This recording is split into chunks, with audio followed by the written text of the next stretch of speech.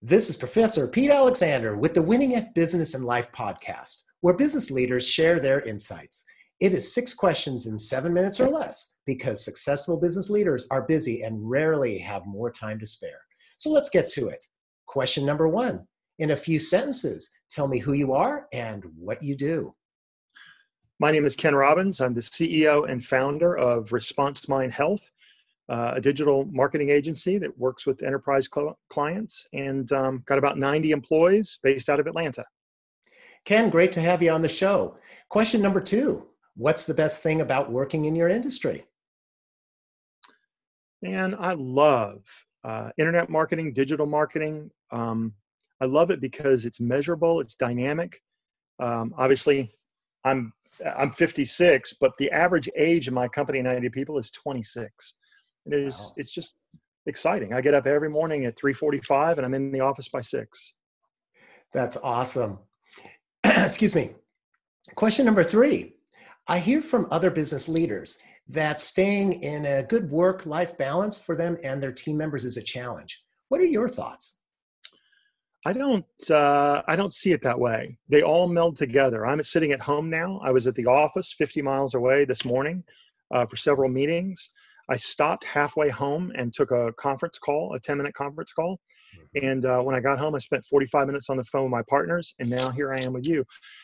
But tomorrow, I'm taking off with my wife, and we're going to the mountains for 3 days in the middle of the week. So I don't see it as a challenge. I just don't. I think, when you love what you do, when you enjoy what you do, it all works out in the balance. That's awesome. I'm glad to hear that it's the balance. You figured out the equation, sounds like.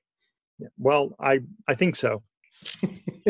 So question number 4, what other successful business leaders like yourself should be on my podcast? Oh, I can think of several. One in particular, there's this amazing recruiter, and he does executive recruiting in the marketing and especially in the retail industry, a fellow named Harry Joyner. And he runs a website called ecommercerecruiter.com. If I spent every day writing 3,000 word technical blogs about marketing every day for 10 years, I wouldn't have as much content on my site as he does. He's got tens of thousands of LinkedIn followers, and he's just a wellspring of everything related to strategy, the industry, and he's recruited for probably more than half of the top 500 retailers in the U.S. Wow, that sounds like definitely somebody that should be on my show. I'll reach out to him. Thank you for that. Yeah, Harry Joyner, good guy. Question number 5. What insight or advice would you give to other business leaders? I tell you what, I think that many of my friends are business owners, and whether it's a large corporation or it's a private business with only 10 employees, what I find is that the more a leader rises up, frequently they fall into a trap of being less disclosive. It's very risky to talk about the financials of the company every quarter in a private company, or to reveal the profit margins, or discuss a client that's been lost. My advice would be, do the exact opposite of what's comfortable. Keep your employees in the loop. Tell the truth. Be disclosive. The thing that builds trust is being self-disclosive. I screwed this up. I made a mistake. We've got a problem with this client. And, the fear is already there, the less information you give. And I find that sharing more information, even with clients, hey, I just want to let you know, we overspent this campaign by $10,000. How would you like for me to handle it? If you'd like for me to eat it, I'll be happy to. If you want to rejigger the budget, they'll work with you because people understand that humans make mistakes and troubles arise. I would say erring on the side of disclosure with your partners, your peers, your employees, and your customers is not necessarily a natural thing to do, but it's incredibly relieving to them, and you can sleep better at night. And it's interesting. I would think that makes not only the customers feel like you're more authentic, but also your employees. If they know that it's okay to come and tell you that they messed up somehow or made a mistake, that they're not going to get reprimanded for it. It is. And there's a difference between a mistake born of complete negligence or a lack of effort, and an honest mistake just because you either didn't know or you were taking a risk. Mm-hmm. And there's no advancement without risk. You Mm-hmm. must take risks, and that, it's a failure. Our life is a failure-driven system. A kid who falls down when they're learning to walk doesn't say, I'm not going to do that again. That hurt. They persevere through. That's a great metaphor for that whole situation. And question number 6, tell me about your first job.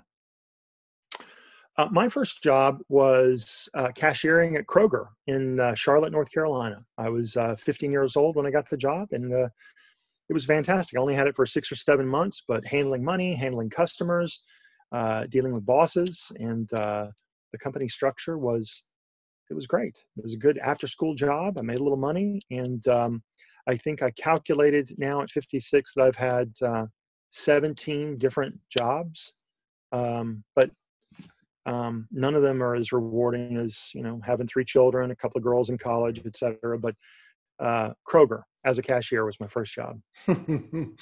Thank you, Ken. How could people find you? Well, you can find me at responsemindhealth.com. You can call me personally at our office at 404-475-0777. And I also have a blog that I run called Good Fat ROI. So it's all about marketing health brands and direct marketing health brands and going direct to consumer. There's 3 good places to find me. Excellent. Well, thank you again for being on the show. This is Professor Pete Alexander with the Winning at Business and Life podcast. For more insights and ideas, please go to linkedin.com and search for Winning at Business and Life podcast. Thanks for listening. History is complicated. The story of human progress is long, messy, and riddled with controversies big and small. On Conflicted, we dive headfirst into history's most infamous events and contentious figures. We try and untangle the good from the bad, the fact from the fiction, and the monsters from the misunderstood. Was Genghis Khan a murderous butcher or a civic pioneer? Did the Allied powers go too far in firebombing the German city of Dresden at the twilight of World War II? And how did the Marquis de Sade acquire such a sinister reputation? And was any of it true? These are just a few of the tough questions we wrestle with and investigate on Conflicted. So if you love history or just enjoy a good story, please join me, your host, Zach Cornwell, for a fascinating new topic each and every month. Conflicted, a history podcast, is available on Spotify, Apple, or wherever else you get your podcasts. I hope to see you soon.